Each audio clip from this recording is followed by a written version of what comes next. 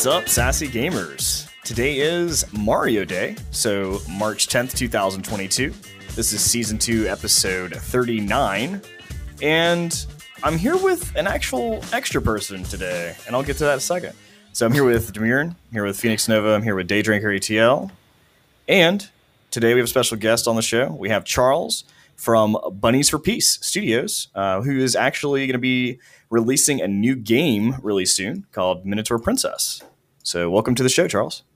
Thanks for having me. Glad to be an extra person. Yeah. extra persons are always usually great. I'm the extra person, so Yeah. All right. Daydrinker, you're the extra hot person. yeah. Zycia is the extra smooth voice person. Demurin is the extra angry Canadian person. And I'm just the extra old person.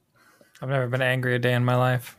Yeah, he's not very angry. He's very I'm the most calm person that you'll ever meet. Well, before we jump into the interview here, I did mention, first off, before we jump into that, let me start with, obviously there's some things going on in the world right now. Ukraine could use some help.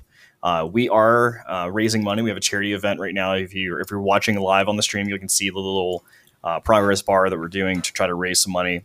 Currently, our goal is at 100, but if you want to be able to donate some money towards Ukraine, that'll help out Project Ukraine. You can go to the link, I thought, in Discord, but it's or not Discord, in the chat, because apparently it doesn't work. It's broken. Apparently you can just tip us. I've never gotten a tip before. Yeah, don't tip. I will put that in the chat in a little bit. But anyway, we are raising money for the charity event. So if you want to do that, all proceeds go to the actual charity.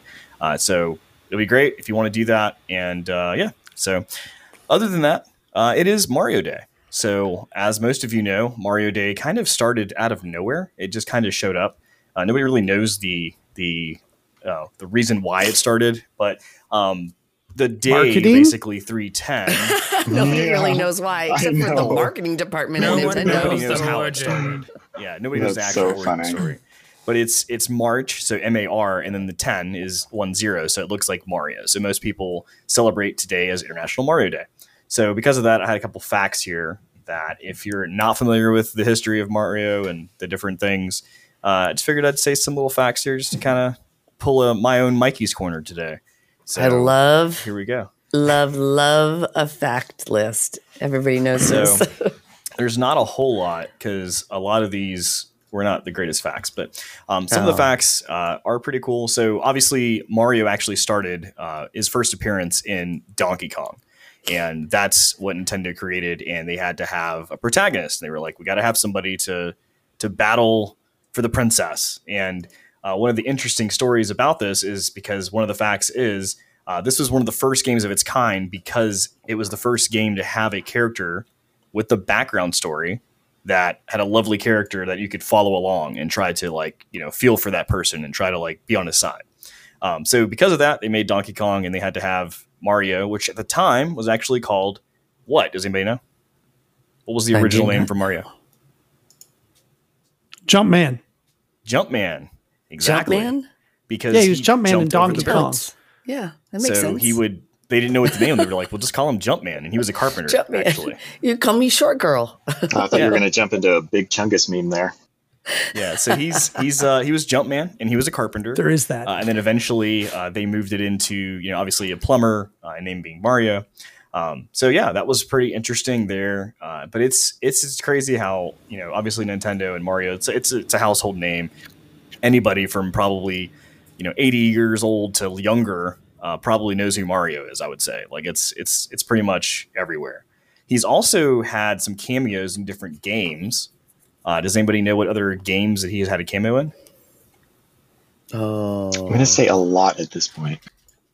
I mean, what do you mean by cameo? I mean, are you talking about Yeah, he's not the main character, but he's also appears in said game.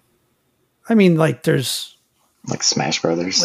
Any of the Olympics games that they did, yes, for sure. Mario and Sonic. Well, I guess he's kind of a main character there. Yeah, so Smash Brothers, same thing. Kind of a main character. You can pick him to play. Yeah. So the one that okay, so not a playable character, because Smash Brothers, you can't say he's a main character. Right. It's like an NPC. So the one that comes to mind for me, the opposite of playable character is, Kelly? Yeah. Sorry, go ahead. Is actually Mike Tyson's Punch-Out. What? So does anybody know what he did in Mike Tyson's Punch-Out? Does anybody remember that? Please tell me you poked somebody in the butt. No, he was the referee. He's a referee. Yeah, there you go. What? So, yeah, that didn't click until you'd said that, and I was kind of looking back in my mind.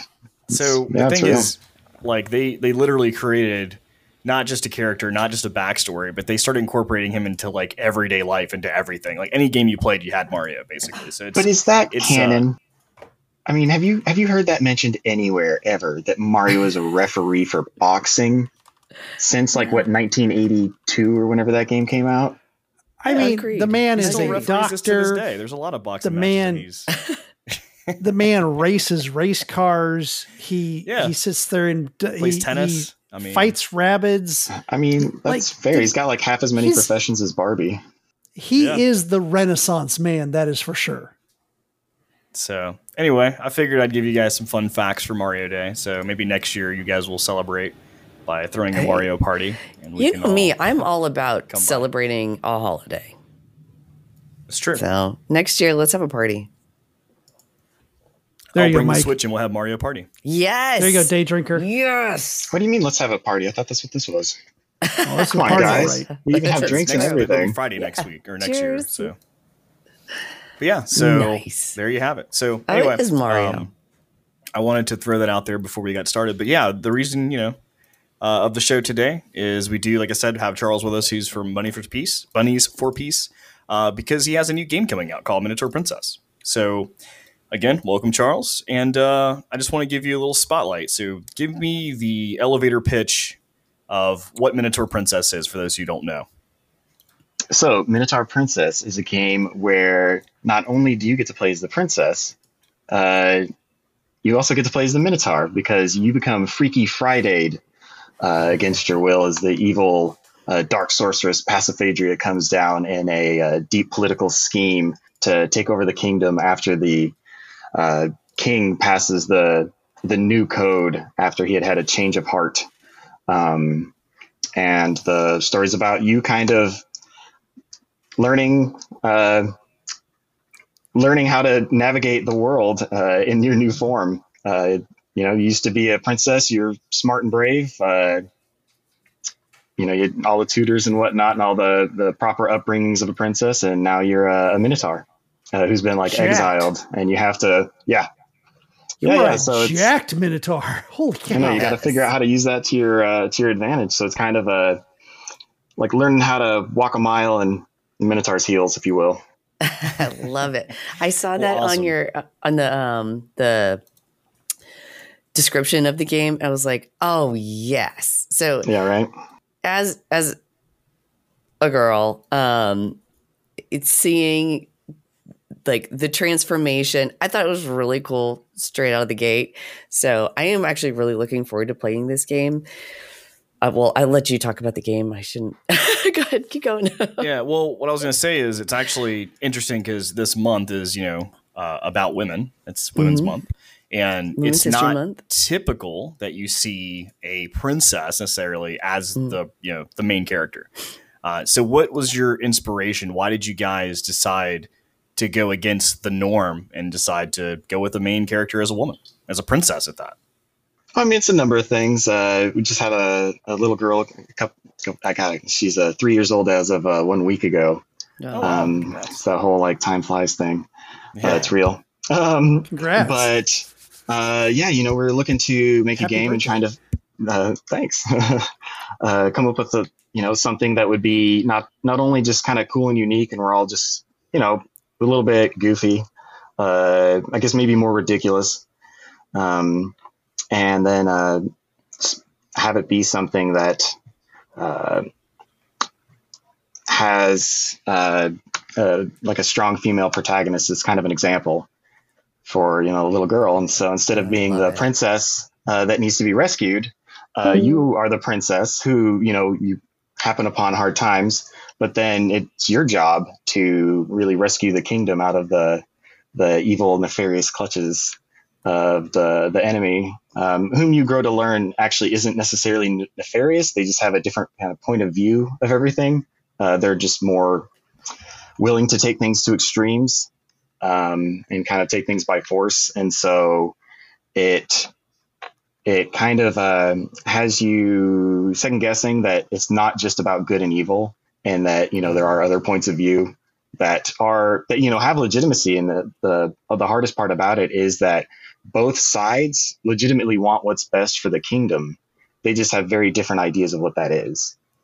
And so then, as you're kind of growing as a person throughout this game, you're kind of learning about this, and it's also kind of like a coming of age in that manner. And that, when you're very young, things are very simple. They're very black and white. We're the good guys, they're the bad guys.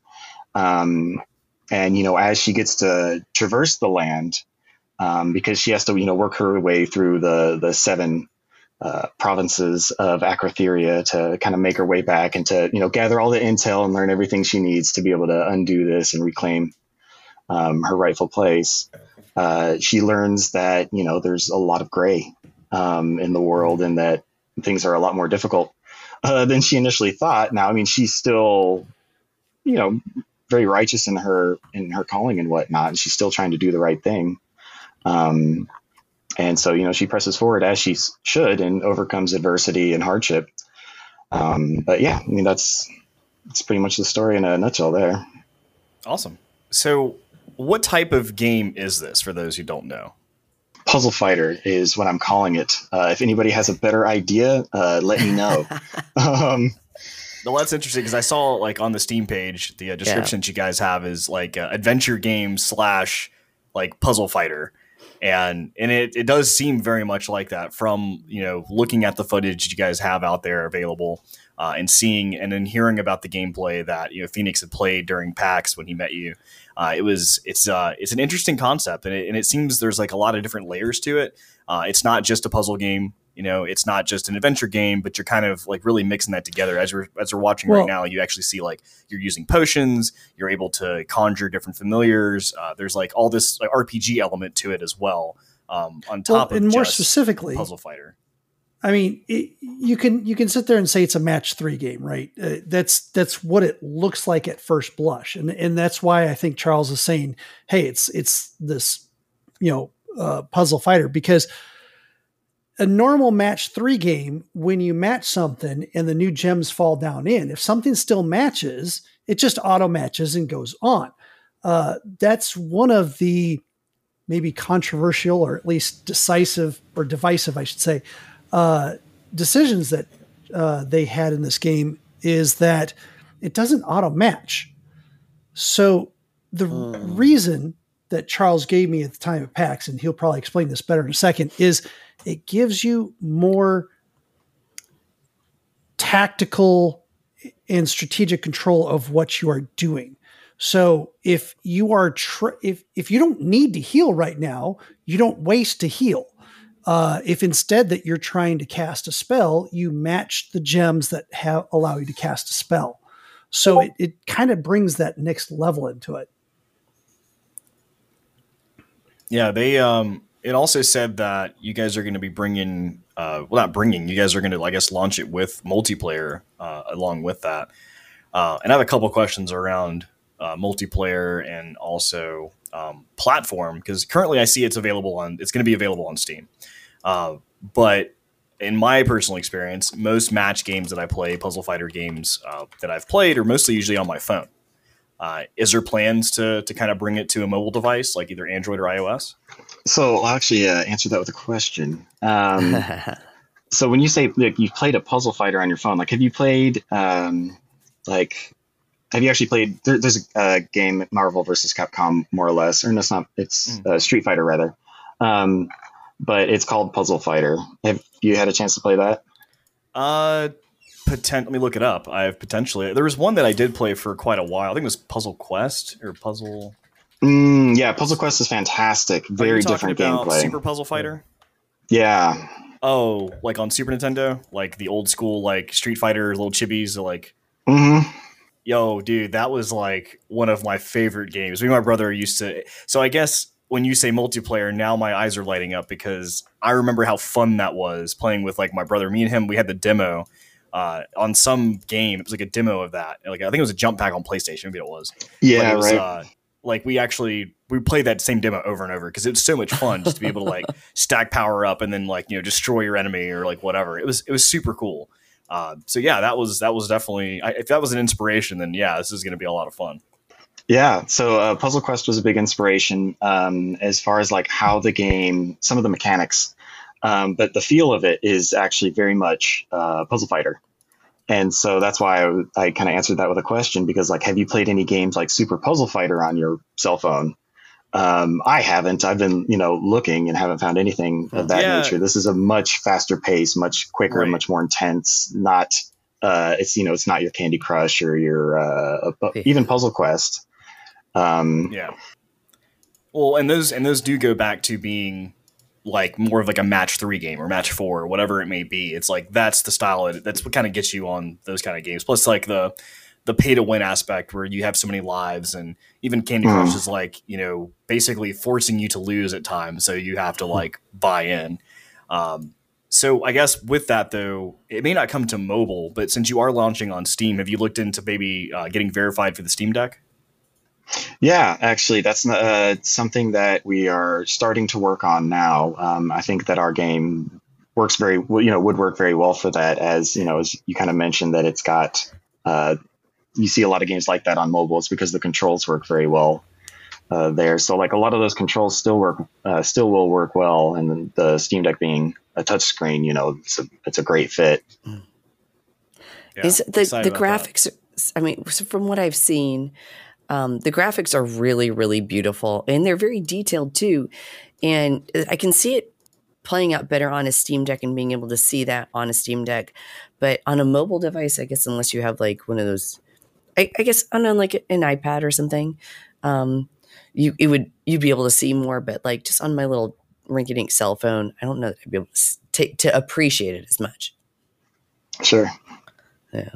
Yeah, I mean, I agree with that. I mean, especially seeing the gameplay footage and stuff, like like you said, it doesn't really make sense to be on a cell phone.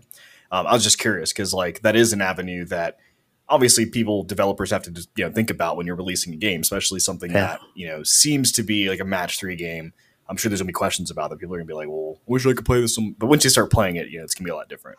Yeah, we had a lot of questions about that at when we showed at PAX West, and so you know we probably will eventually. Like next year sometime, but it'll need to be in play very, very differently. Currently, what we're looking to do is PC, you know, Steam, probably Game Store or Epic Game Store, and a few others, and then switch over to console as a fast follow after that, and then hopefully Switch.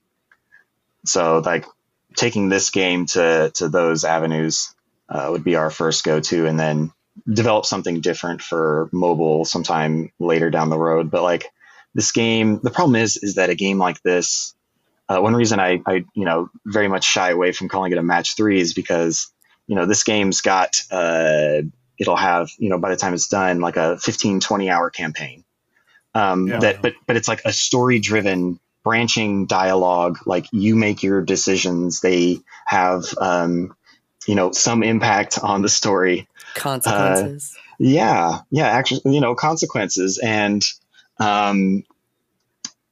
so like, you know, you that's not a freemium title, that it's not Candy Crush. It's completely different. Right. And so I think that's going to be one of the hardest things is, you know, we're going to put this on Steam for, you know, $15-20, whatever. And people will be like, oh, well, why isn't it free? You know, I can play Candy Crush for free. Why do I pay $20 for that? Like, and it's like, well, I mean, you know, so hopefully we'll do a good job showing people what's up. And you got player versus player as well.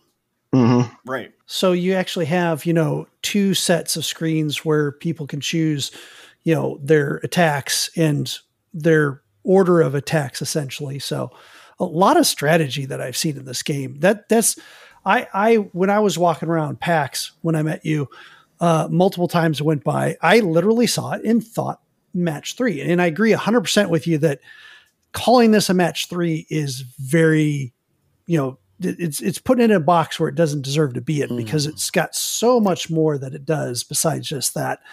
And here's a little bit of what I believe the player versus player looks like.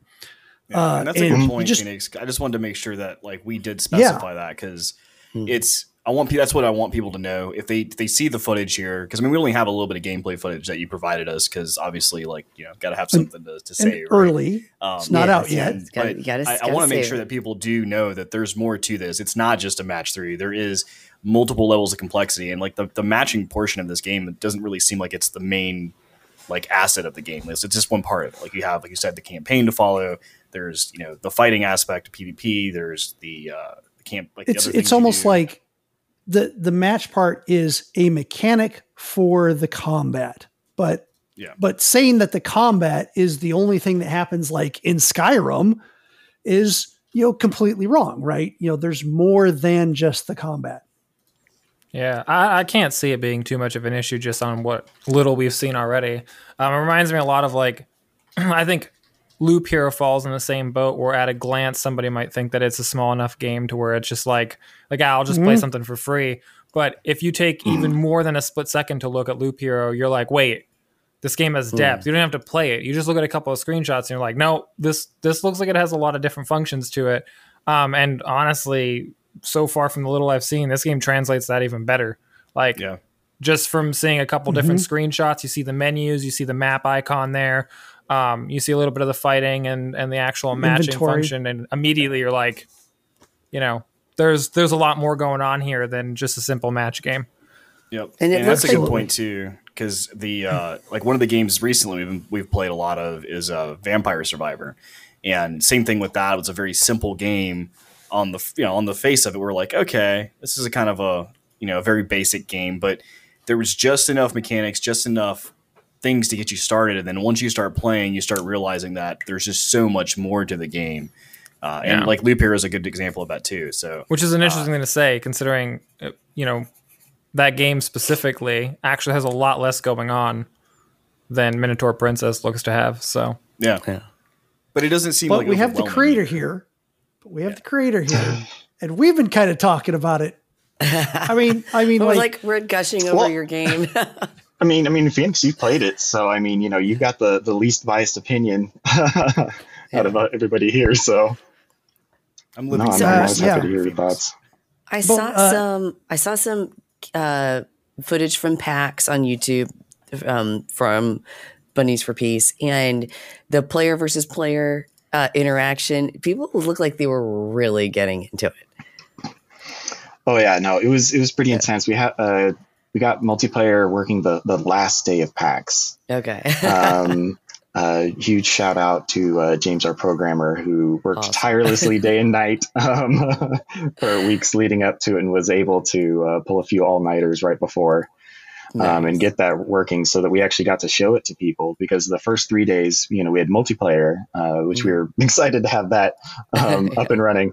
But then being able to have the multiplayer the last day was fantastic. And there's a point in the video where a guy who wins gets up and literally just starts flexing on his friend after he beat him. And I thought that was pretty great.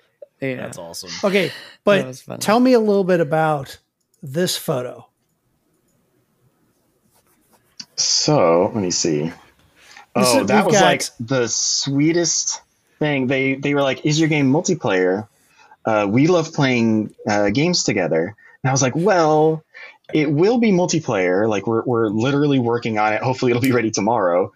And I was like, "It's not." I was like, "You guys look like you're looking for a cooperative game. This will not be cooperative. It'll be very competitive." But you guys can. I don't remember if it was their suggestion or ours to hold the controller together, but they decided to do that. And so one of them was doing the movements, and the other one was in charge of the button presses and whatnot. And it looked like they had some experience with that. It was super sweet, just getting to watch them play like that and whatnot, and interact with our game in that manner. Just the bright smiling faces So that everybody my had husband was and I pretty rare.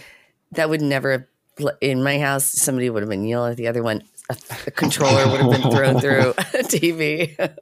So I wasn't there. So, but how does the multiplayer work? Like, is it like both people have to be sitting in front of the same computer, or can I play like against a Murin from my house on my game versus his game? Like, how does that work? So right now it's couch multiplayer versus. Okay. We may add networking later. That'll have to be a follow. It depends. If it's successful, would love to add that. What's that? Would it work with remote play? Maybe it should. Okay. It absolutely should. And, I've done zero testing on that so far. Okay. But based on other things that I've done, there's no reason it shouldn't, because it's one person has a controller or mouse or keyboard.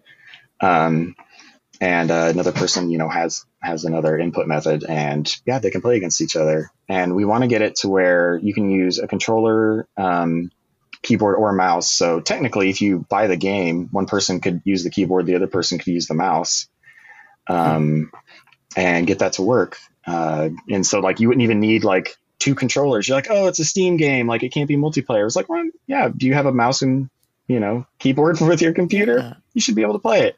Yeah. So we haven't finished getting that working yet, so I don't want to make any promises, but I think we should be able to. Okay, cool. That's awesome. So I guess, being an indie developer, it's a tough world, right? I know Bunnies for Peace, this is y'all's first release coming up. I guess, do you want to talk about a little bit about your team? Like, is there anybody you want to shout out to specifically, or is there, how does that work? Oh, man, everybody. First, I guess I just... we've got there's a gal who we've contracted out to redo the UI, because we did it ourselves and we're pretty happy with it, but we felt it needed some more polish, and she's doing a fantastic job. That being said, right now she's escaping Russia through Kazakhstan, trying to make her way back to London. So she sent me an email, and I was like, oh, cool, like. We get to see the rest of the assets and go ahead and get these put in. And she's like, oh, so might be a little delayed because, I'm kind of escaping the country right now. And I was like, oh, I thought you were in London. She's like, well, that's where I'm trying to get. Okay, that's... no, that's fine. I understand. Like, you're not.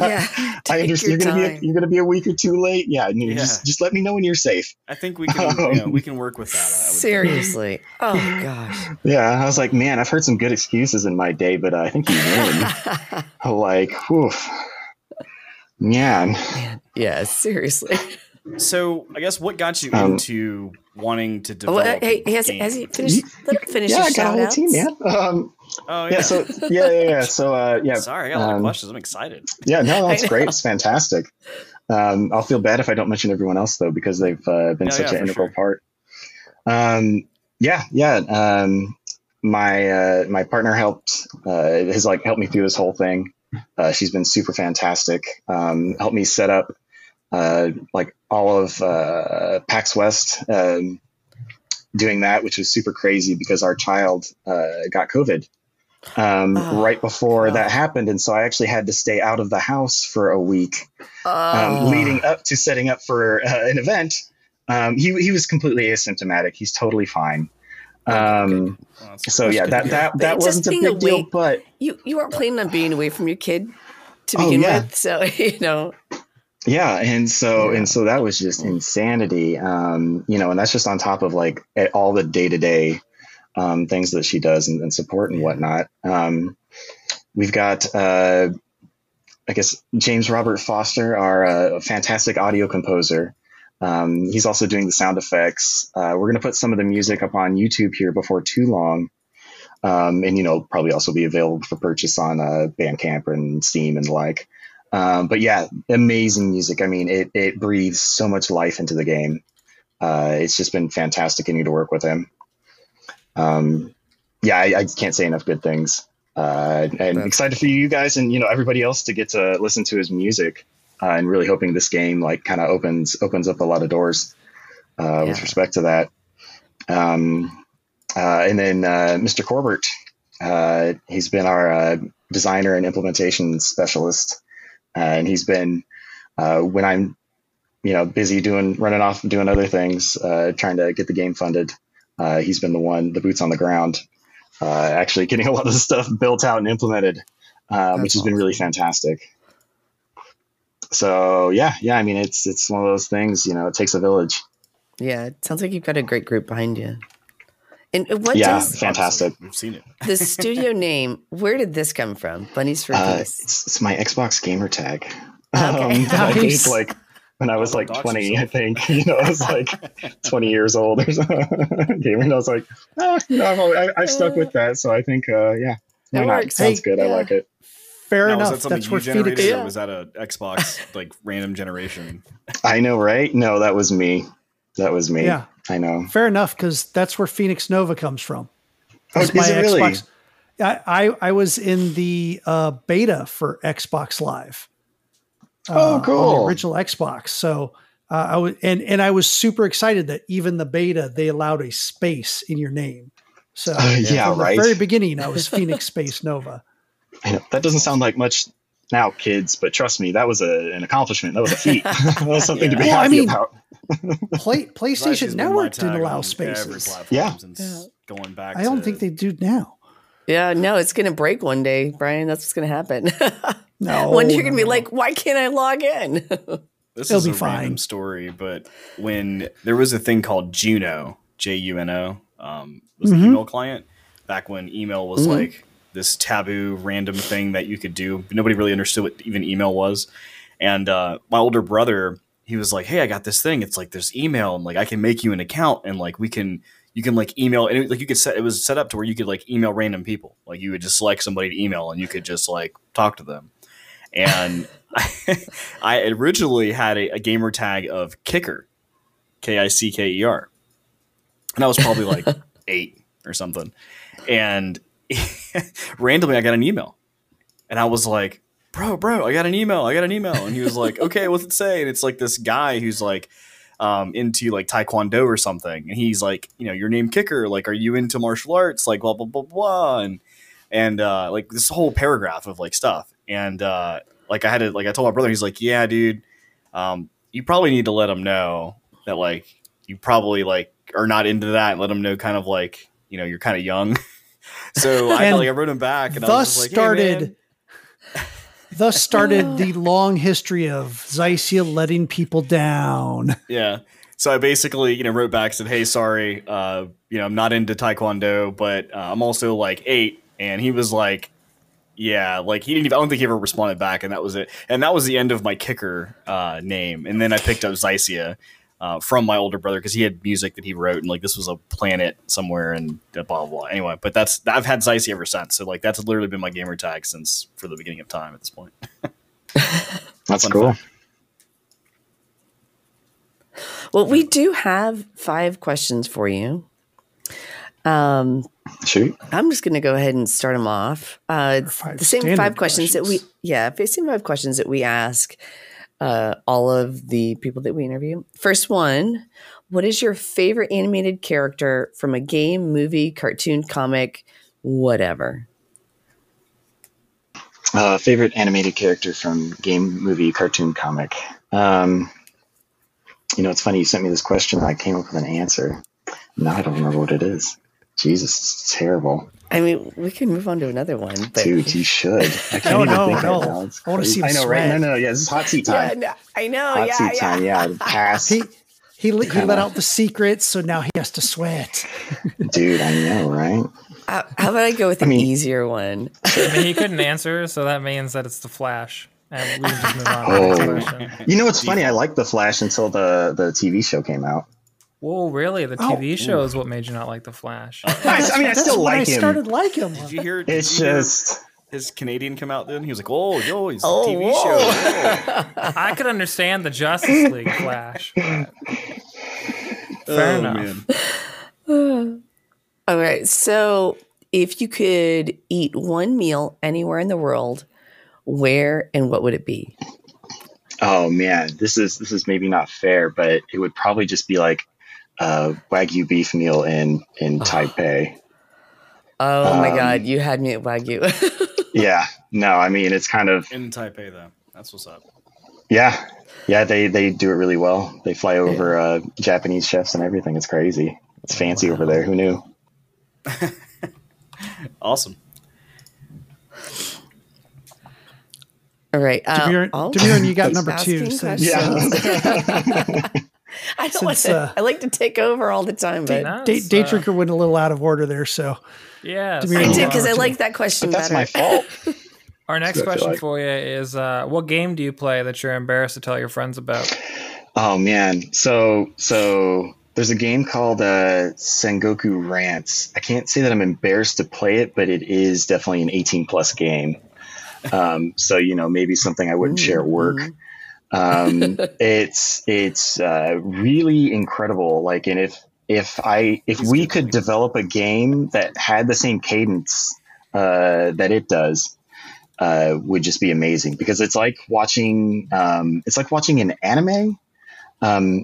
But like playing the game is like that. And it's not that it takes over. It's not that it has a bunch of cutscenes, but it's that you're in a world that will progress. New plot points will like come up and go away. There are a bunch of different factions. You're like the leader of a country, sort of. And then there's a bunch of other countries, and there's a whole bunch of political conflict and strife and whatnot, but it's all super ridiculous. But it will progress with or without you. And just the way in which they introduce new characters, and the difference between like all the characters, like they even use different animation styles for different people, for like the different races, I guess, if you will, in the game. Yeah, I'm looking at it now. I see what you're talking about. Yeah, like be careful about what you share if you're putting anything up on screen, but they've got a lot of different stuff. Yeah, but I mean, most of it's fine. I mean, it's like 1% of the game is questionable content. But yeah, no, I mean, I would, anybody 18 plus, I would, that's, also sort of into that sort of thing. I'd have a hard time not recommending it, because like just the cadence and the design, they just did such a good job with the design that, the 18 plus is like almost like, it feels like an afterthought, which is super weird. Yeah.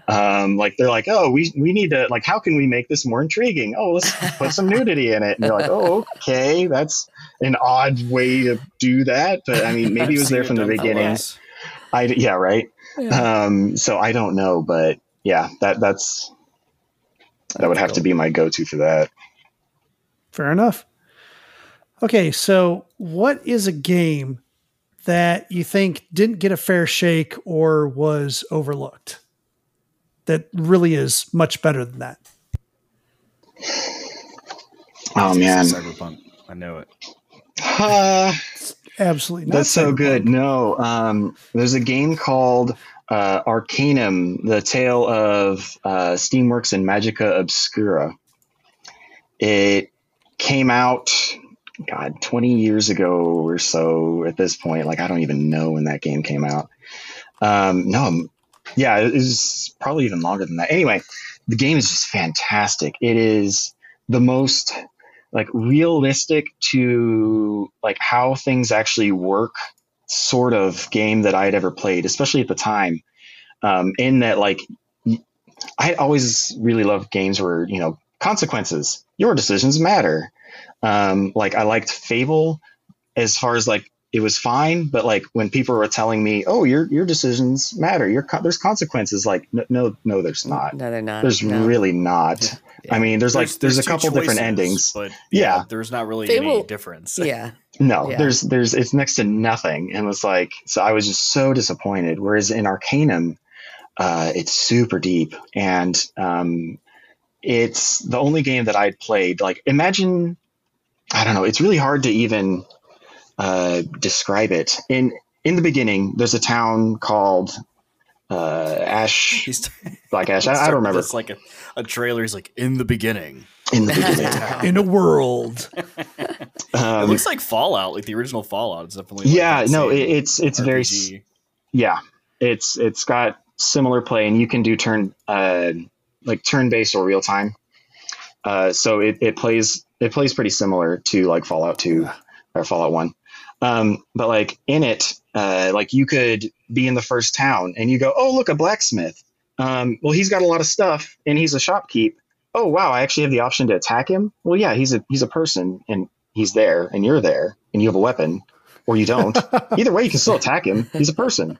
And so like you're like, oh, okay. I was sitting there with a knife, and so you can just you can go like on a murdering spree and just kill everyone if you want. I mean, that's fine. And something that I thought was amazing about the game is that like if you kill the blacksmith, it's not like, oh, he dropped one knife, and you're like, I'm in a blacksmith shop that's also his storefront. He had one knife in this whole place. Like, how does this man stay in business? Like, that's insane. And no, like, it's like, yeah, he's got like a couple chests worth of like, he's got, he's pretty decked out himself. It's a rough town. But then like, he's got a couple chests of stuff that are the goods that you had the option of buying 5 seconds ago. Like, they didn't disappear. Yeah. Maybe they're locked up. Maybe. So you're telling me if I start playing this game just to kill the blacksmith first, so I can get right out of the gate. So you can, but there's also real consequences because you get 15 hours into this game, and then you're talking to somebody, and they're like, "Oh yeah, there's this blacksmith in Ashbury who's like the only person that I know of that's was friends with this old cleric," and you're like, "Oh cool," and so you run back to Ashbury, and then you like. It's not called Ashbury. It's something else. I'm just going to call it that for now. I can't remember what it's called. But you run back to the town, and then you're like, oh, my God, I killed him. I can't talk to him anymore. I'm screwed. They're actually dead, and they stay dead. Yeah, they stay. He doesn't come back. His son doesn't take over. And yeah, there's not like some clever way to make sure that you can progress through the story. There's not like a little pop-up that's like, by the way, you can no longer complete the main quest. Like, there's none of that. It's just, you're a person. Like, don't be a dick. There's consequences for your actions, and some of them you might not know about for a dozen hours later. And then you go, oh, God, what do I do now? And you wander around for 4 or 5 hours trying to talk to people. And then you quit and start over again. I also love the fact that really cool. It has a Tesla gun or a mechanized spider in it. Oh, that's another thing about it. It like takes place in crazy steampunk. It takes place right when the Industrial Revolution is starting, which gives it a really unique setting, especially for when it came out. There's a couple games that have done a similar setting since, but in it, like the first train has just been built. Oh wow! And the world is transitioning from magic to technology, but there's still a lot of people like like elves especially that are like really clung to the old ways. And they added a thing to where like they don't play well together. And so if you want to get on the train, one thing they ask is like, are you a sorcerer of any kind? Do you conjure magic? And, you're like, no, I don't. They're like, do you have any spells or magical potions of like such and such? And like, they've got this list, and it's kind of funny because it's like almost TSA. Like when you get, yes, it is. It feels like that too. And if you do, they're like, no, you can't get on board. Like your magic will screw up our technology because they don't go well together. And so that's stuff you have to take into consideration. And they've got like a ton of magic in it as well, and there's like 15 schools of magic, each with 5 spells or something like that. It's crazy. This is a game for you, Demiran. I hear a bunch of skill trees and it's good. There's and it still has inventory Tetris game going on. So yeah. There's even a spell in there that lets you raise people from the dead, and not like, oh, you're a zombie now, but like. Exactly. And so I had realized that. And so I spent like 4 or 5 hours learning how to do this. And you actually like reconjure their ghosts so that you can talk to them, which can help, which there's a lot of the stories do, the main story line has multiple avenues. So you're not just auto screwed if you messed up one thing. But I was like, oh, look, I found this spell. Okay. I'm going to spend some time. I learned the spell and I rose him. And so like now, like, I think his dead body was still there, even though it's like, well later. But, I'm talking to his ghost and I'm like, hey, ghost, like, I need to know how to do this thing. And he's like, no, you killed me. Why would I help you? Are you kidding me? That's insane. Like, what is wrong with you? You killed me for no reason. You're just greedy and awful. And I was like, I'm not giving you this information. Wow, that's legit. No, that's fair. That would have been what I was in like video game mode. And I didn't think of that. And then I was like, oh no, that's a real response. That makes sense. Yes. But that's like the tone of the game. It's that that's what I mean. Cool. It's like there's a lot of they spent so much time on it, and the game flubbed on. It came out with a ton of bugs. They ran out of dev time and money, and they had to release. And but like I'm just gonna go ahead and plug their game real quick. The community loved the few people that got to play it loved it so much that they spent the next 10 years. A number of the players had coding. And finding different assets in the game, and they actually completed the game. The community did. Whoa! And so you can find, it was released 10 years after the game came out. A community patch that like this is what the game was supposed to be, guys. Like I love this game. It crashed way too much when it came out, and it was difficult to get through it just because of bugs and a bunch of garbage like that. But now like the game's solid. That's super cool. So again, it's Arcanum of Steamworks and Magic Obscura. And it is available on Steam right now, 35% off or $3.89. Sweet. I'll be picking that one up. Yeah. I would check to see if the patch works with the Steam download. Otherwise, you might want to get it from like GOG or some kind of DRM-free one. Gotcha. It's a good point. Gotcha. Yeah, just be careful of that. Our last question that we have for you is, if you could credit one person or experience which from your past that contributed to where you are, where you're at today, who or what would it be? Person or experience? Dude. I don't know, man. Like the modding community, does that count? Like used to build a whole bunch of those growing up and always just kind of wanted to do this. Sure. Yeah, specific, like example or like I started modding in StarCraft. Nice. And used to build a whole bunch of maps with that, and none of their triggers worked, and it was terrible. I shouldn't say none of them did. Some of them did, but it was they had all these like else if statements type things, and so like that was really what got me into a lot of that.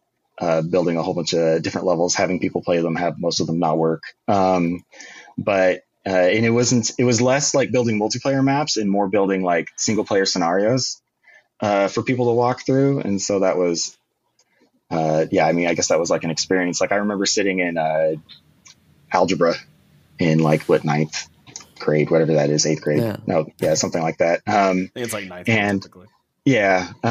And drawing out maps. Sitting there during the lectures and figuring out like what all the story was going to be for the next thing and moving forward and all of that. So you were already doing like calculus. You were already trying to figure out like star plans and star. Yeah, right. Star lanes. Yeah. Well, awesome. So, I mean, it's been a pleasure talking to you so far. Again, we're talking about Minotaur Princess. It's coming out. Do we have an actual date? It's releasing? Summer, I hope. Okay. So currently we're shooting for August. We'll see. Okay. I listed it on our Steam page. Come wish list as summer, and so that's what we're hoping to do. Okay. Well, I can say personally, having played it, that one, it's on my wish list, so I'll definitely be getting it when it comes out. But I would be more than happy to welcome you back for when we have it as like game of the moment. We just play it live, and you can like listen to the commentary and comment yourself if you would like. Yeah, I'd love to. That sounds fantastic. Awesome. Well, before we hit our break, is there anything that we didn't cover that you want to at least say? Or any other final words about this game? Man, that's a good question. Wish list. I don't know, not really. Steam. We did it. Yeah. Like and subscribe. Like and subscribe. Awesome. No, yeah. Thanks so much for having me on for this and talking about it. It's been a lot of fun. I mean, I'm going to hang out with y'all for a bit longer, so I'm not going anywhere, but. Yeah. You didn't took the words out of my mouth. What I was going to say is, hey, everyone, stick around after the break because Charles isn't leaving. He's just going to move into with us in the news. So have a few minutes, take a break, and listen to a word from our sponsor. We'll be right back. God, that's stupid.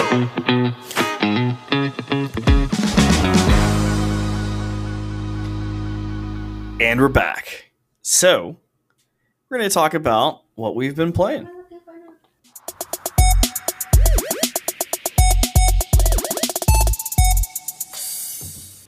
I'll be quite honest. I haven't played anything else other than Lost Ark. I'm still on the Lost Ark train.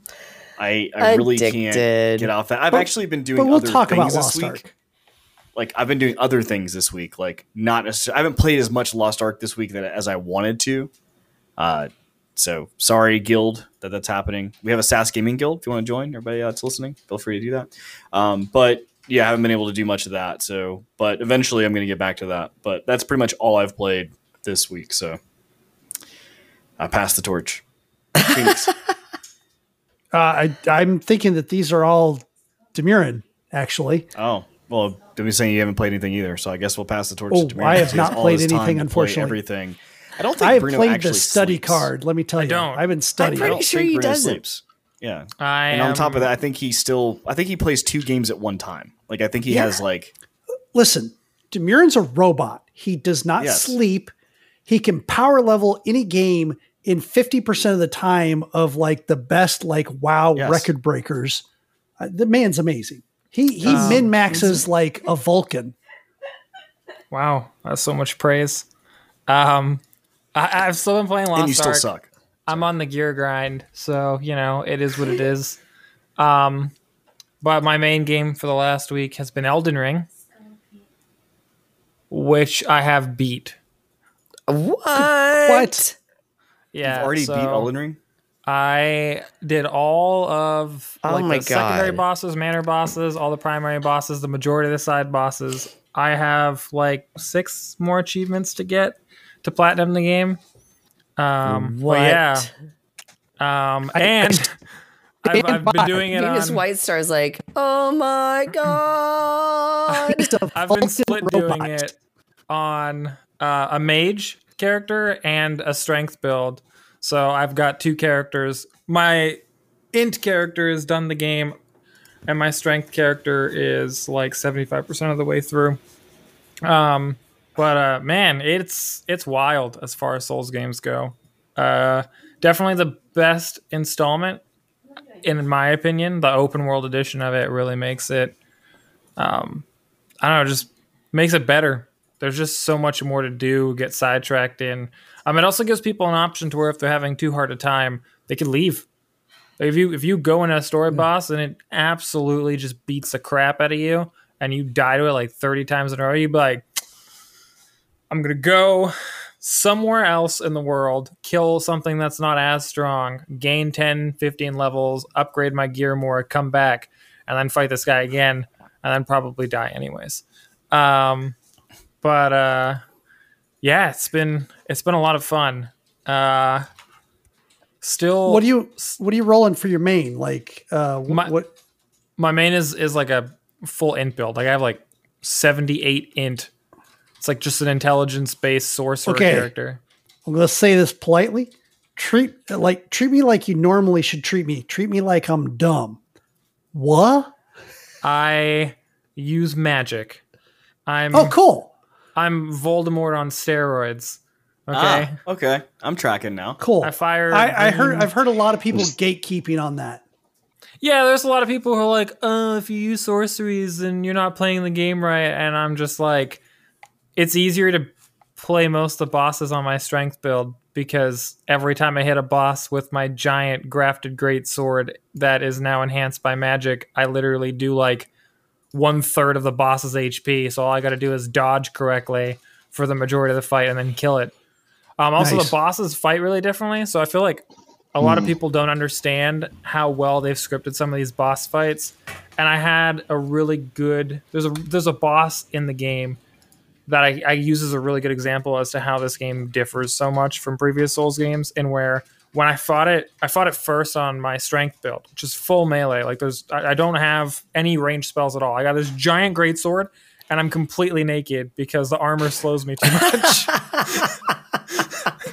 So I just like have light roll because all I have is this greatsword that takes up like 1/3 of my carry capacity, and I go into people's worlds with it, and they just get this naked guy with a giant sword, and I just like. Did you just see that naked Canadian with a giant sword run by? It's great. But when I fought this boss, it did like all these regular movesets that it does, which are still pretty intense. Like it does like it's got like a curved sword, and then the back part of it's like a spear that it flips around and it uses it differently, but very quickly. So it does like a attack where it stabs you with it and then pulls it back, which is like a dual attack. It spins it in the air to do damage. I fought that boss on my strength build, and that's all he did the whole fight.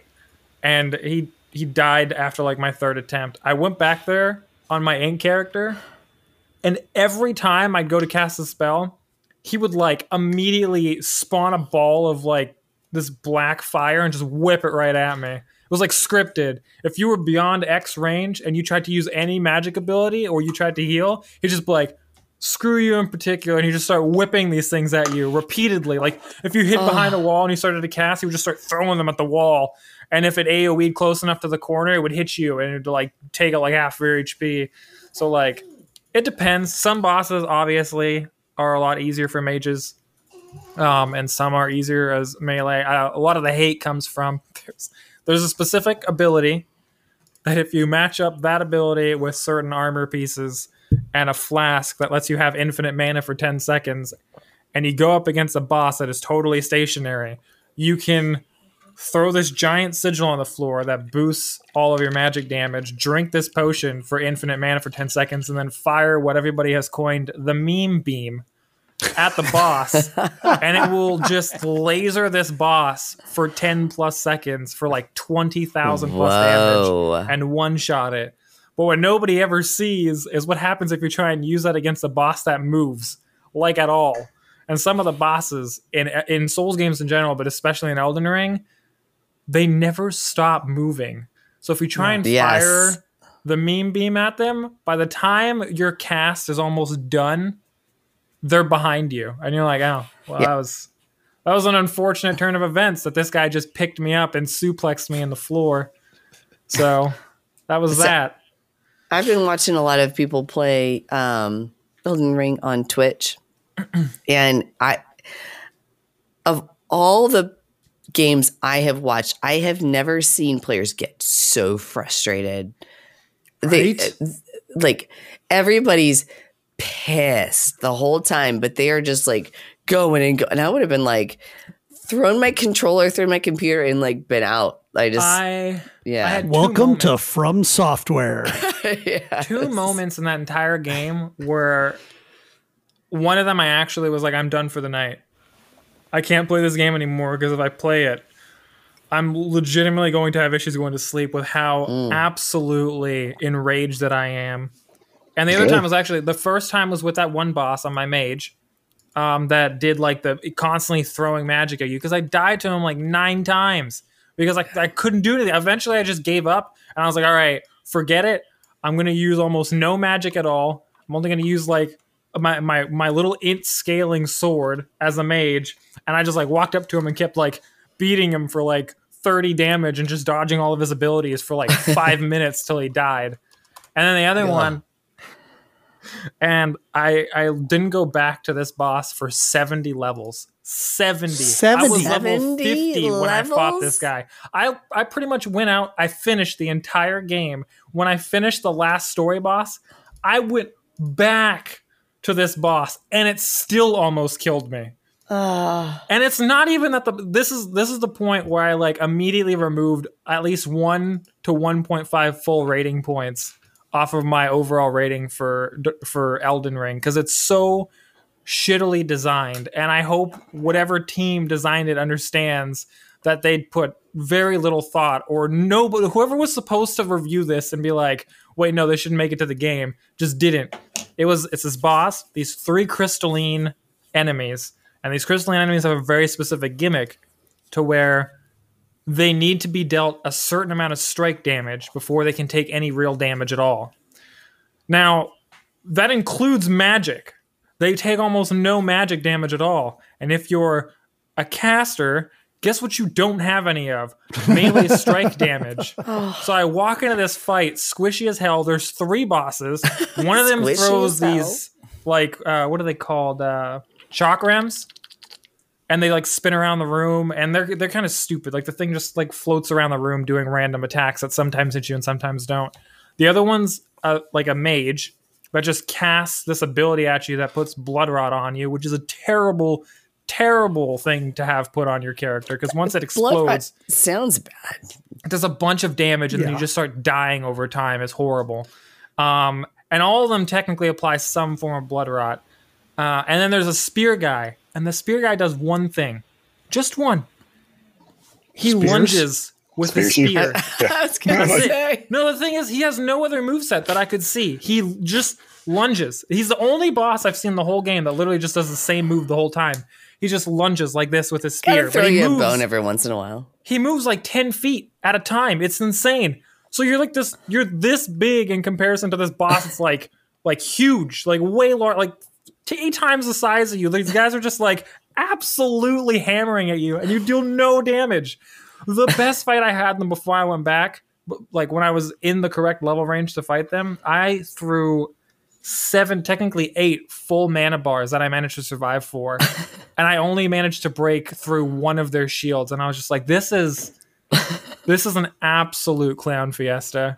I was like, I cannot do this. I was so mad that 2 days later, I went back on my melee character.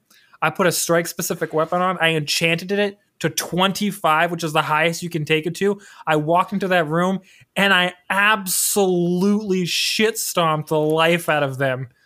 Just relentlessly beat the crap out of them just to make myself feel better for that brief moment. I and then when I switched back to my mage character, it was gone already. I was like, it wasn't even worth it. I'm still angry. I stand by my statement that Demurin is a Vulcan robot who min-maxes to the max. I couldn't. Oh, God. But the game is great. I like games that challenge me.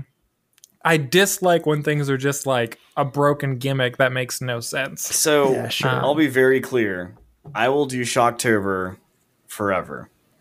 I will never, and I say never, never is never, play Souls games again. Why not? Because he's been poisoned. Yeah. Okay, so I did remember that while I haven't played any games, I do want to talk about some games. But before I get to that, I do want to hear from Charles what games he's been playing recently. Yeah, so I've been playing a bit of Octopath Traveler and Age of Darkness. Very, very different games. The music in Octopath Traveler, I think, is what's really kept me going. Yeah, I should look this up.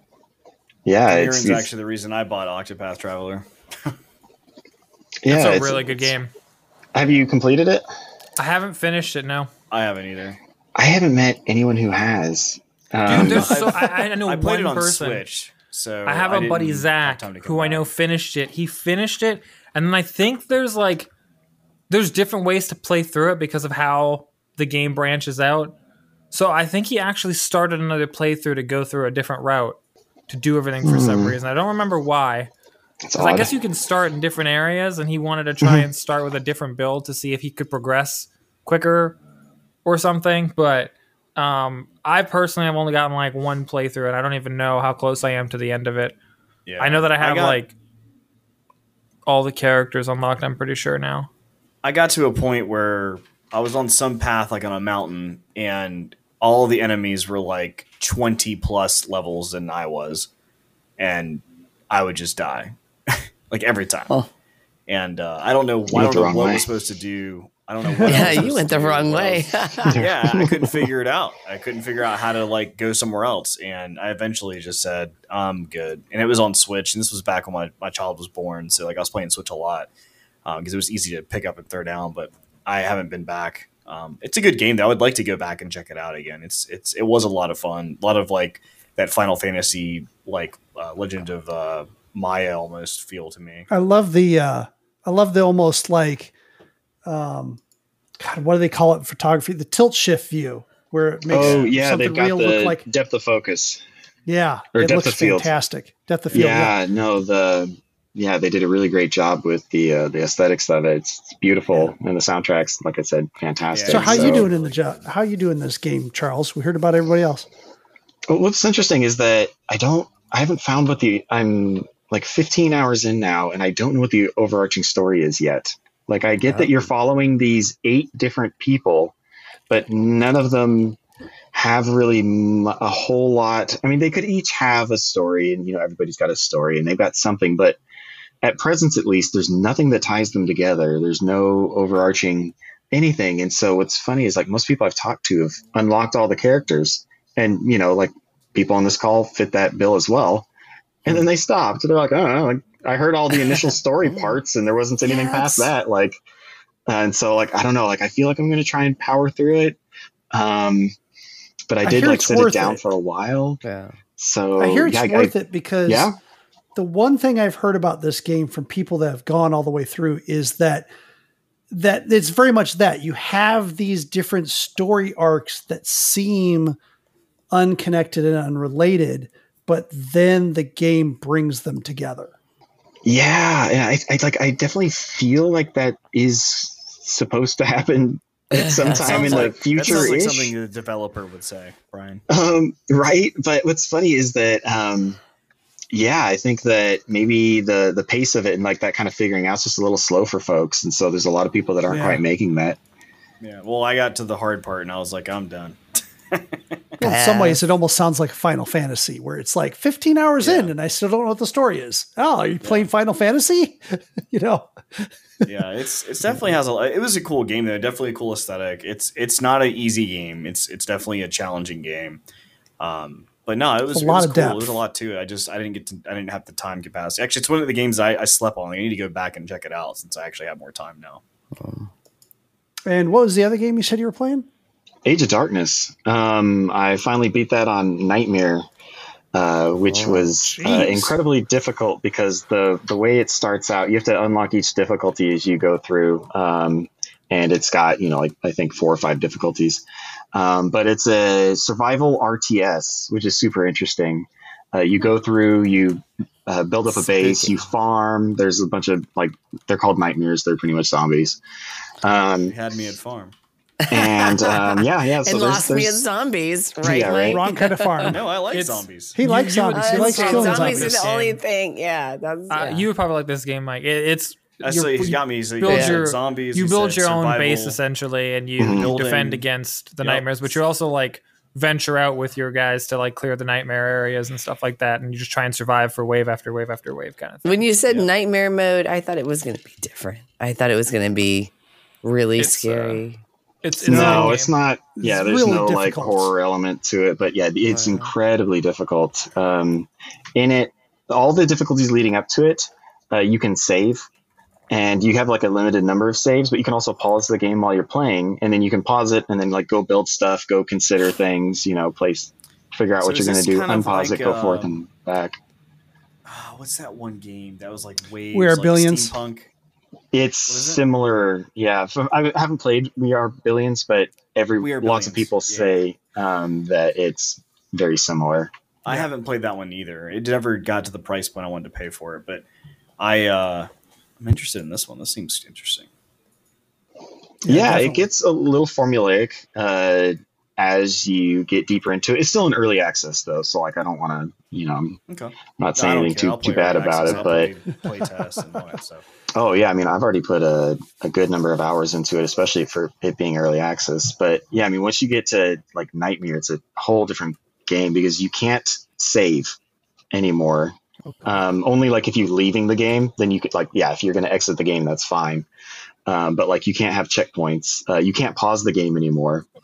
And once you die, you 3 hours in or whatever, you're dead. You got to start from scratch. Nice. And the final wave, they send 40,000 dudes at you. And so it's it's rough, but it's a good game. Yeah, it's worth checking out. It's a decent game for a decent price. So while I didn't play any games this last week, unfortunately, I did, however, yesterday watch Sony's State of Play, and it was a bunch of trailers of things that are coming out. And some I watched of them it too. Yeah. Oh, cool. I'll be interested in what you tell me what you're interested in later. I might be able to jump to it. One of the things that I was fascinated by, and now this game has been known for a while. Trailers showed up on the Game Awards with Jeff Keighley. So it's not like it's new, but I don't know why I just never, it just never hit my radar before. And this time, for some reason, it did. And it was just amazing looking. It's got this woman protagonist. It's very acrobatic in the way she moves around and the way she attacks. It is called Forspoken. I highly recommend going out and seeing the newest trailer because the music they do with it is absolutely hilarious. And in general, it's just a fun looking game. A lot of magics, a lot of physics movements, a lot of, it's very much a kind of, what do they call it? Kind of the third person action, kind of role playing game-ish type thing. I love the fact you can surf.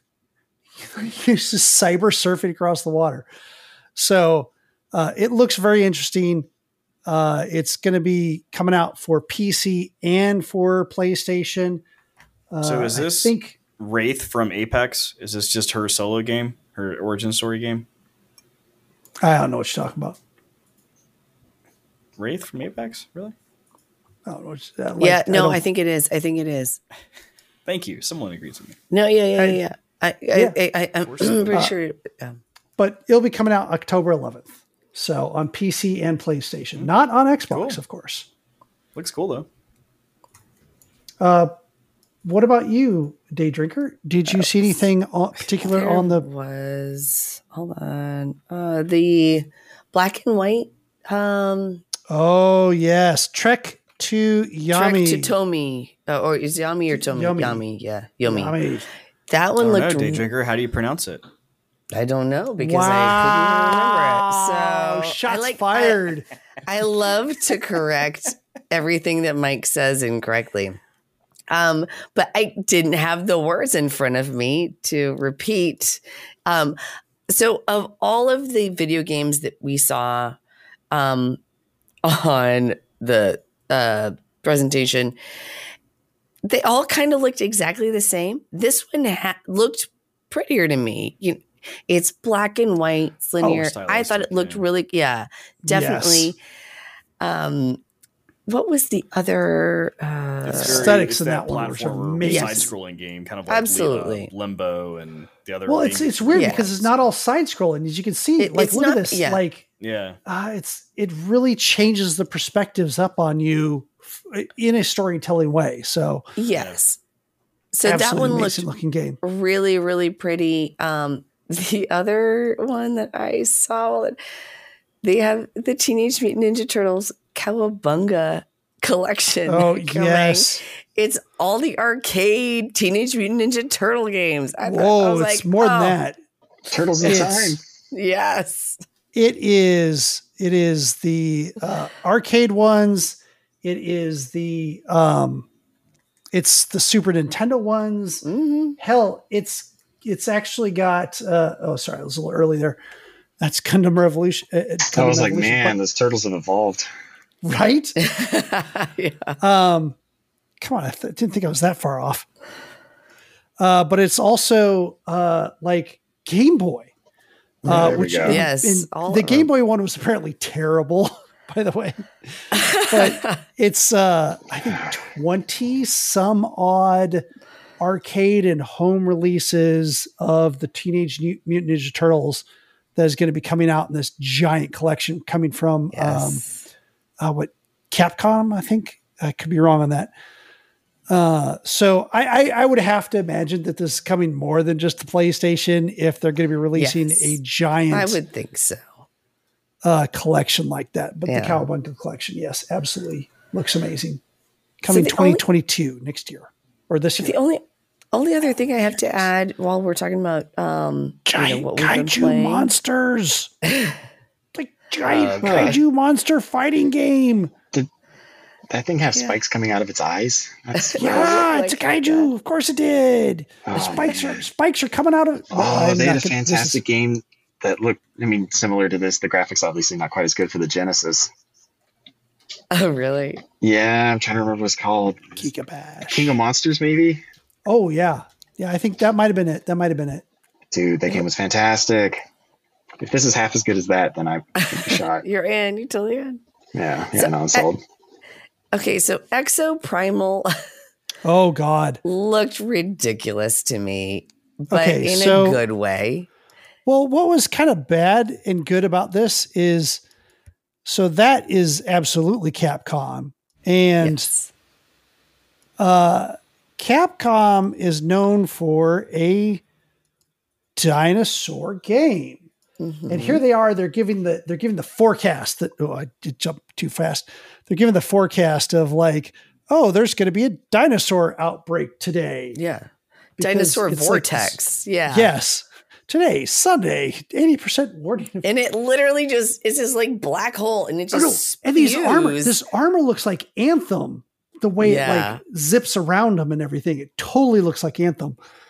And then they're like, yep, here you go. It spews out of this vortex like crazy. Yeah. And everybody's like, oh my God, Dino Crisis. Dino Crisis is the IP that Capcom owns that's dinosaur based. So everybody like, oh my God. It's like, anybody remember that PlayStation 2? This is like Sharknado. Like all the ducks coming out of PlayStation 2. This thing's amazing looking. I feel like the first 10% of those guys are just like to cushion the fall for the rest for the invasion. Exactly. Right? Those poor dinosaurs. Right? This splat, splat, splat. Okay, the rest live. They've already been through extinction once. I know. Now, I was super, super intrigued on this until I kind of found out it's the type. Now, this is not necessarily a negative to everyone. I'm just not this type of game. This is one of the 4-player horde games like Left 4 Dead or Back 4 Blood. It's very much in that vein. Those in the same I'm so category. good at. Yep. Me and Charles are on the same page on this one. Yeah, exactly. And Day Drinker, like you said, you're so, in quotes, good at. It's very much one of those games where it's a 4-player game. You choose different classes. Looks like you can double up on some of the classes, unlike some of the other ones, because we saw 2 of the Defender Shield guys there. And you fight this incoming horde of dinosaurs. This is amazing to me because there's a game on Steam that initially got completely crapped on called Orion. And then eventually they updated it to Orion Prelude. And like the entire base of the game is it's a co-op like 4-person game where you have like guns and fancy tech and you fight dinosaurs. And it was not executed well. But this looks like that meets Anthem. Yeah. Right? 2 games which both were not done extraordinarily well being merged together. And that's the recipe for success. Yeah. But yeah. Not the only one with the Anthem vibes there. But there's definite Anthem vibes going on there. Highly encouraged for those that are interested, go out and check the Sony State of Play that just happened yesterday, March 9th. It is up on YouTube on their Sony PlayStation channel. And the one thing that I want to add, there's a game called Dark, DARQ, that I f***ing loved. And I talked about their graphic novel or comic book coming out soon. Their graphic novel comes to Kindle on Tuesday, the 15th. So and then it will be released, I think, a month later in a physical copy, but I pre-ordered mine already. So definitely check it out. It is called Dark Dream Journal. So cool. That's all I had about that. Cool. I didn't watch any of that, but yeah, seems like you guys had a good time with it. Well, in that case, it's time to move into the news.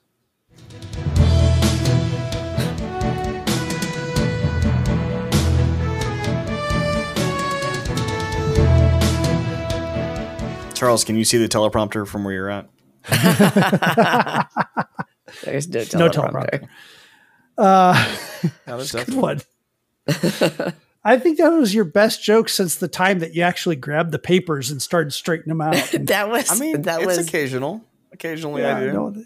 no, you get some good timing sometimes. Mine's pretty quick, actually. Back to the kind of the quick news. I could almost play that music. Oh yeah. Which is just the same music sped up twice as fast. No, kind of an update, not much of an update. There's a couple little things coming out on PlayStation's Project Spartacus. It's a little bit more official now that the PlayStation Now service will be replaced and or merge into Project Spartacus, which is going to be a 3-tiered subscription service. Potato. We have a safe 3-tiered subscription service that is very similar in some ways to Xbox Live, but not quite the same. So you're going to have Tier 2 is going to be very similar to Microsoft Game Pass. However, it's not going to have that access to the first party titles on release type thing. It's more of going to be focused on, hey, you have a PlayStation 5 if you're lucky enough to get one, and you can play, different titles from PlayStation 2, 3, and PlayStation 4. It's kind of similar to what we heard before. Now the third tier is going to include a little bit more, including some of the cloud gaming and including in their subscription plans. So they didn't give us a whole bunch of extra meat on this, but we did at least get confirmation that A, yes, it's coming, and B, PlayStation Now cloud streaming service for the gaming is going to be going away and merging into it.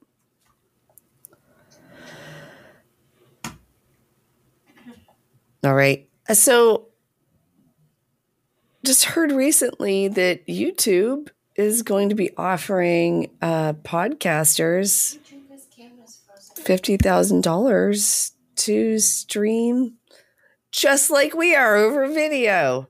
So Mike, let me know. That's a good idea. Let me know when they reach out to us, because I could use that money. Yeah, so for sure. Yeah, it'll be per individual show. They think, sorry, Bloomberg is predicting that it's going to be $50,000 per individual show, $200,000 to $300,000 to a podcast network. And this is a big deal because YouTube, who is just continuing to grow, is taking on different ventures.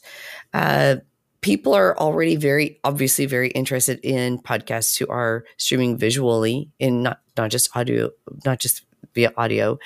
So we stream both ways. So we stream live on YouTube and Twitch. Then we convert our video to an actual recorded video production, and then post to Anchor. Sorry, I'm losing my voice apparently. Post to Anchor and just the audio version, so you can listen to your car or when you're cleaning, like I do. They're thinking, hold on. So what's actually interesting about that is that Spotify actually just made an announcement recently too, that they're going to allow people to start pushing towards their video on YouTube or on Spotify platform as well. Oh. So I think it's not just YouTube that's kind of realizing, hey, like there's some money in this. But it's good because there's competition. So there's going to be, more people, not necessarily we're going to get reached out, but hey, we're going to have other people competing, trying to really, get their videos made. And, when they have more content, it's going to make everybody else better. So it'll be interesting to see what happens. When Joe Rogan used to do his video podcast on YouTube, and then Spotify scooped him up, sent him on over to Spotify. And obviously I think that that's where they're going with that, like you just said. But there are definitely different verticals that YouTube has, like the YouTube Kids, YouTube Gaming, YouTube Music, stuff like that. So definitely an option if YouTube wants to reach out to us. You can definitely pay us. Yeah, but you guys are also a network, so It's true. We you are have to a pay for network. both. Oh, true. Darn. Exactly. Our plan has been foiled. Ah, you got some updates on Lost Ark? Yeah, there's it's really weird. Like, I'm gonna go with this story from the side that's published out there right now, and then we'll get into the other half of it really quickly afterwards. But essentially, there's a lot of reasons for Lost Ark to be in the news right now. The primary thing that people are talking about, though, is the outfits and gender locked classes. So, for background, obviously, Lost Ark is a Korean MMORPG. And what is very common in those is that there's almost always gender locked classes. I can't think of a single MMO that came from that area in the last 10 years that doesn't have gender locked classes. Blade and Soul, Terra, etc. The other part is that all of their cosmetics are very revealing. They don't look the part for any of their classes. So people started criticizing Amazon for the release of it in the West while still having those things in place. And Amazon's response was just kind of like a nothing response, is how most people are perceiving it. They were just kind of like, well, we get that you guys don't like it and that you guys feel like it's sexist, but also, like, a lot of people want us to hold true to the Korean vision of the game. So that's why this is here. So it's just getting a lot of flack for that right now, which is interesting because another thing that we don't have a story for today specifically, it's personal that I've been interacting with it, is that their new update came out today, which came with a new raid. That new raid is locked behind a 1400 item level gear score, which is, or sorry, 1370 to 1400 gear score, which is possible to achieve without paying, but it's very difficult. So the amount of free-to-play players that are actually there is a very small subsection that have been dedicating like 6 hours to 10 hours a day of playing the game. And then, like, this is, of course, the end of endgame content, though, right now. right. Whereas, like, people who are paying to progress faster were already closer to it or already all the way up toward the 1400 mark. So there's a lot of, like, is this fair, blah, blah, blah, blah, blah. But the interesting thing about the initial part of the story, which is that, a lot of people are angry about the outfits in the game, is there's actually, if you get into the Lost Ark community, there's a whole other side to that coin. That is, there's a lot of people who are, like, really angry, and they have been since the release of the game. They've been angry that so many outfits were removed from the game.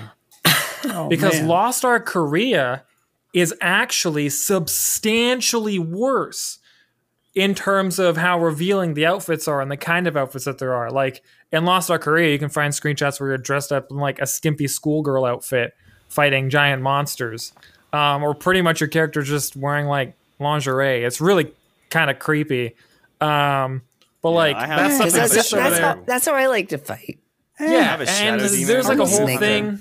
I really think I agree with the sentiment that there should be either, first of all, I think the first concession should be there's at least variation. They need to add stuff in there that actually makes these characters not look like they're 20% dressed. Then also gender lock classes could not be a thing. But I think that's one of at least living with someone of the female persuasion that is playing this game. It seems like what I hear from her is more of the concern that she can't play she doesn't want to play certain classes as much because she doesn't feel that she has something that in the game that represents her playing that class. I think that's a bigger deal to her than any of the outfits. I think, like, kind of like what Day Drinker said, that she'd be fine in playing a schoolgirl outfit or whatever, as long as she got to play as a warrior, which you cannot play a warrior as a female right now. That's the problem. Yep. So I have a Shadowhunter character, and I was excited because, like, her outfit when they show, like, the demo at the beginning of the game looks very like like almost badass with this like demon style like stuff coming off the body, like the the shoulders and blades and stuff. And I was super pumped about it, and I got like some gear playing through up to almost my tier 1 gear, and it was starting to come together. I was like, wow, this is looking pretty badass. And then I got my tier 1 gear, and it turned her into a low cut, like almost bikini top with like skimpy black leather shorts that are like, skins are like insanely important on this game. Like we know so many people who have specifically bought skins from the item mall to change the way their characters look. Yeah, I was just like there's a place for that, but like I wanted her to look badass, and now she looks like she's a hooker. Like what the hell? And like their argument for the whole gender lock thing is that like when the classes were designed by Smilegate, they designed them a specific way to where like they can't just load in a male like rig and be like, okay, here you go. They have to modify things, which is also technically true, but it's also like Smilegate doesn't want to invest the time into it. And I almost feel like my big takeaway from this story is that I think people are directing their anger at the wrong place. They're saying like, Amazon, what are you doing? Like, why are you doing this? Why aren't you doing something different? But the real thing should be like, Smilegate, what the hell? Like, you're releasing to a different audience, because there's like a very open knowledge. You can find it pretty much anywhere. Smilegate, when they came in contract with Amazon for the publishing of the game, one of the things that made people so excited is that Amazon has almost no creative input on this game.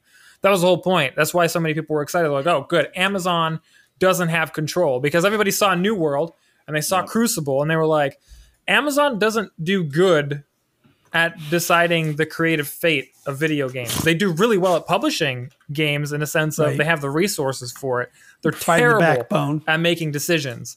But Smilegate, being a Korean developer, is like, yeah, but our market likes this stuff, so this is what we're doing. And I don't think they've quite tuned themselves to releasing for the Western side of the market. And even like years ago, when people were asking for this game to come out in the West, people did an interview with the lead producer for Smilegate, and he was just like, yeah, we don't know if we'll ever release in the West, because we feel like Western and European markets are extremely entitled, and we don't feel like dealing with the blowback of releasing a game in a market that will inevitably will feel their ire over how much they want to be outspoken about things that they shouldn't have any creative control over.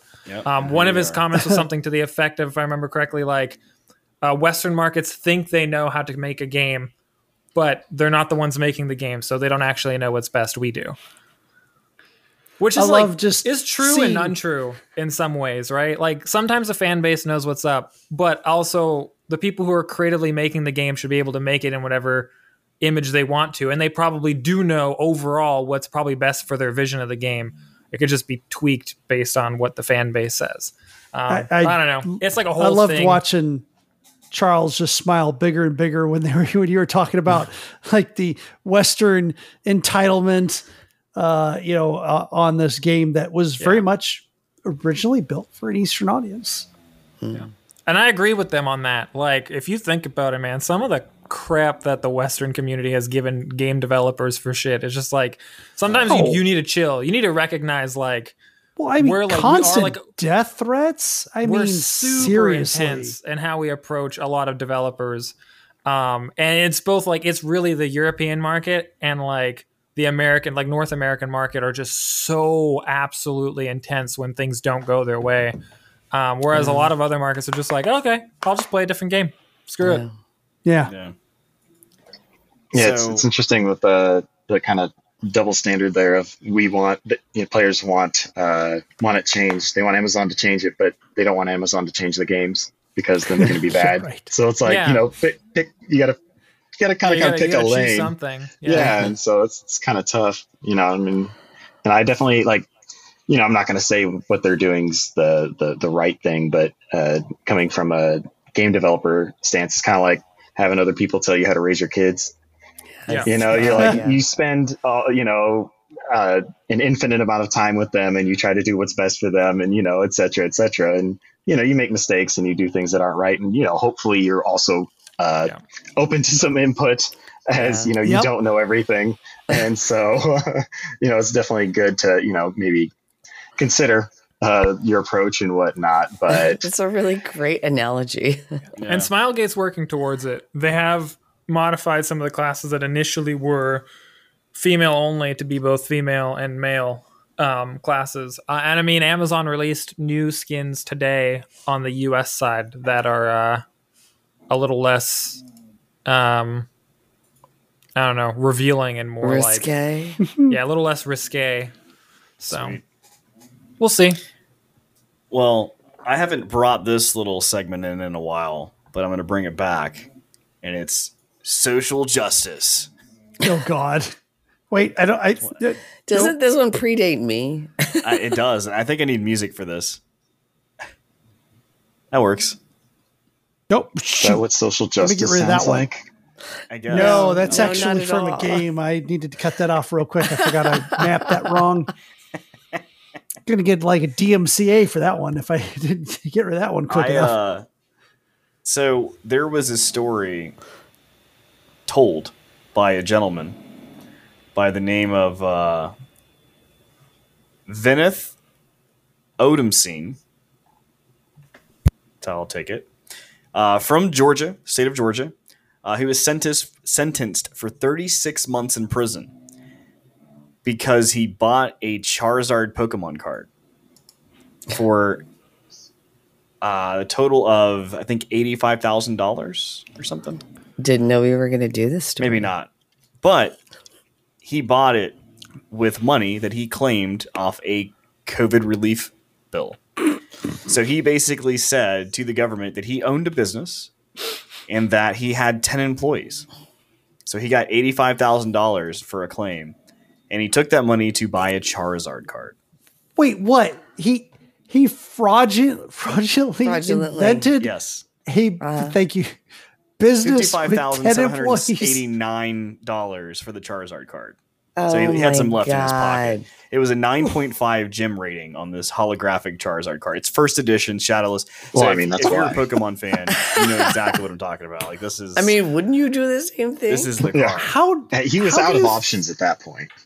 Yeah. How do you think you're going to get away with that? Like a non-existent business and 10 employees?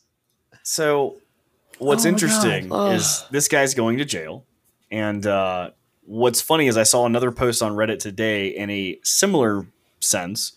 Wait, but there was a hold post on. by this guy called What? Hayden. What's happening to the card? Oh, I'm sorry. I mean, no one cares about the guy anymore. He's going to jail. I mean, that's No, a He no, very says he valuable agreed to turn the card. Charizard card over to the prosecutors. So he's going to Oh. just give it to the prosecutors. So that So it means goes it's going to to go the up for state. auction.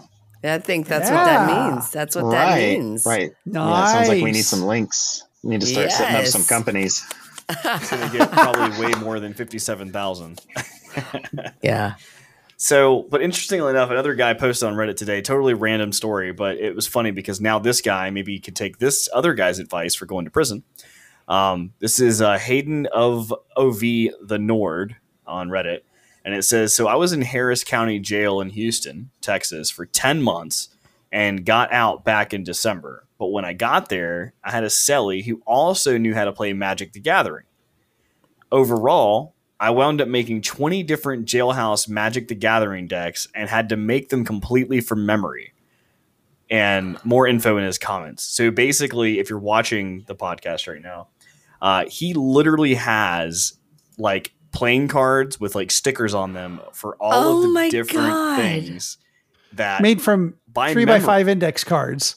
yeah, by doesn't- memory that he wrote down to create decks for What? Magic the Gathering so he could play, him and his buddy could play in prison.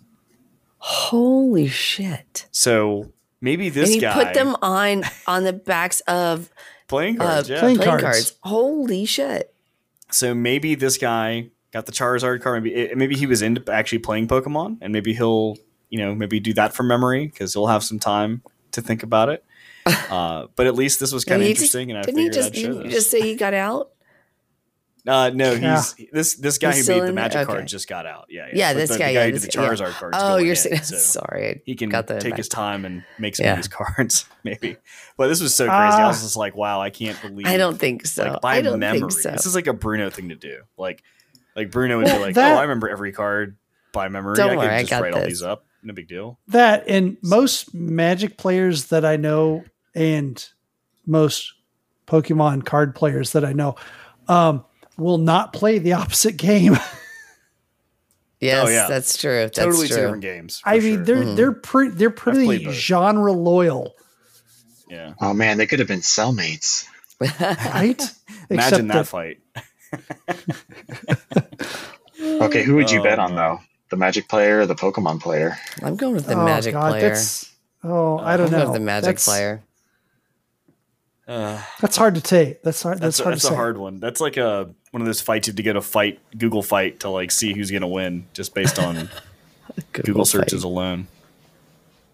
I do the Magic player, honestly, just because I feel like there's more ways to torment them by saying dumb crap about Magic. There's so much more dedicated that if they really pissed me off, I could just start saying really stupid stuff that's just absolutely not true about deck builds. Mm-hmm. And because of how much more devoted and crazy they are, it would impact them that much more. Wow. I'll trust you on that one. Well, that is our news for the day. And we first off, I'm going to go through some things and I'm going to say thanks to Charles hanging out. So before I do that, that was our news for the day. So if you want to, actually, this is what got our attention this week. But if you're interested in checking out the podcast in a physical form, like a virtual form, you can check out the video on YouTube. We'll have that cut out probably in a few days. Or you can watch us live on Twitch on every Thursday. We podcast this out. And if you're listening to us, most likely it's probably on Spotify or Apple Music or whatever podcasting place that you Apple like. Podcast, probably not Apple Music. Apple Podcast, yeah, sure. But either one, Apple Pie. that's great. Thanks for listening to that. If you are interested in sponsoring us, and I say sponsoring us, sending us a little bit of money to help us out, whatever. No pressure. We do have a Patreon, so check us out on patreon.com/sasgaming. We also have a website, sasgaming.com. Check it out. We do some different postings of different game reviews. Kelly does some of her Kelly's Corner blog posts there. We have our videos on there. Our podcasts are on there as well. So if you want to find everything in one place, it's a good spot to go. So again, Charles, it's been a pleasure having you on. Thank you so much. We really can't wait for Minotaur Princess. We know you said August, hopefully. And it's on Steam right now, so wishlist it. Also, Charles, where can fans find more about you and your items? Oh man, so yeah, we've got a website, minotaurprincess.com. Can't believe that wasn't taken. And we've got, I know, right? So I mean, we've got our Steam, but we've got a Discord as well, and so we've got like 50 people there, which is pretty cool, and it's been growing, getting more people coming in, and so please join the community, come have a say. We're going to be doing asking for a lot of feedback. That's where people will find our beta testers, so if you're interested in playing it before it comes out, that's definitely a good place to be. Cool. Awesome. I can't wait to get those skimpy skins for my Minotaur. So he comes with one, actually, so you don't even have to earn it. You have to earn the clothes, I think that's how that works. Yeah. I mean, did you see the princess is the one pack? that comes clothed, funnily enough. It's like a reverse world. Bizarro. Minotaur had an 8-pack on it. I swear, geez, like abs for days. That is what got our attention this week. Thanks again, Charles. And the rest of you guys, yes, thank you so much. Time. Thanks for listening. And until next week, you guys stay safe out there, and we'll see you later. Take care. Peace, y'all. Bye.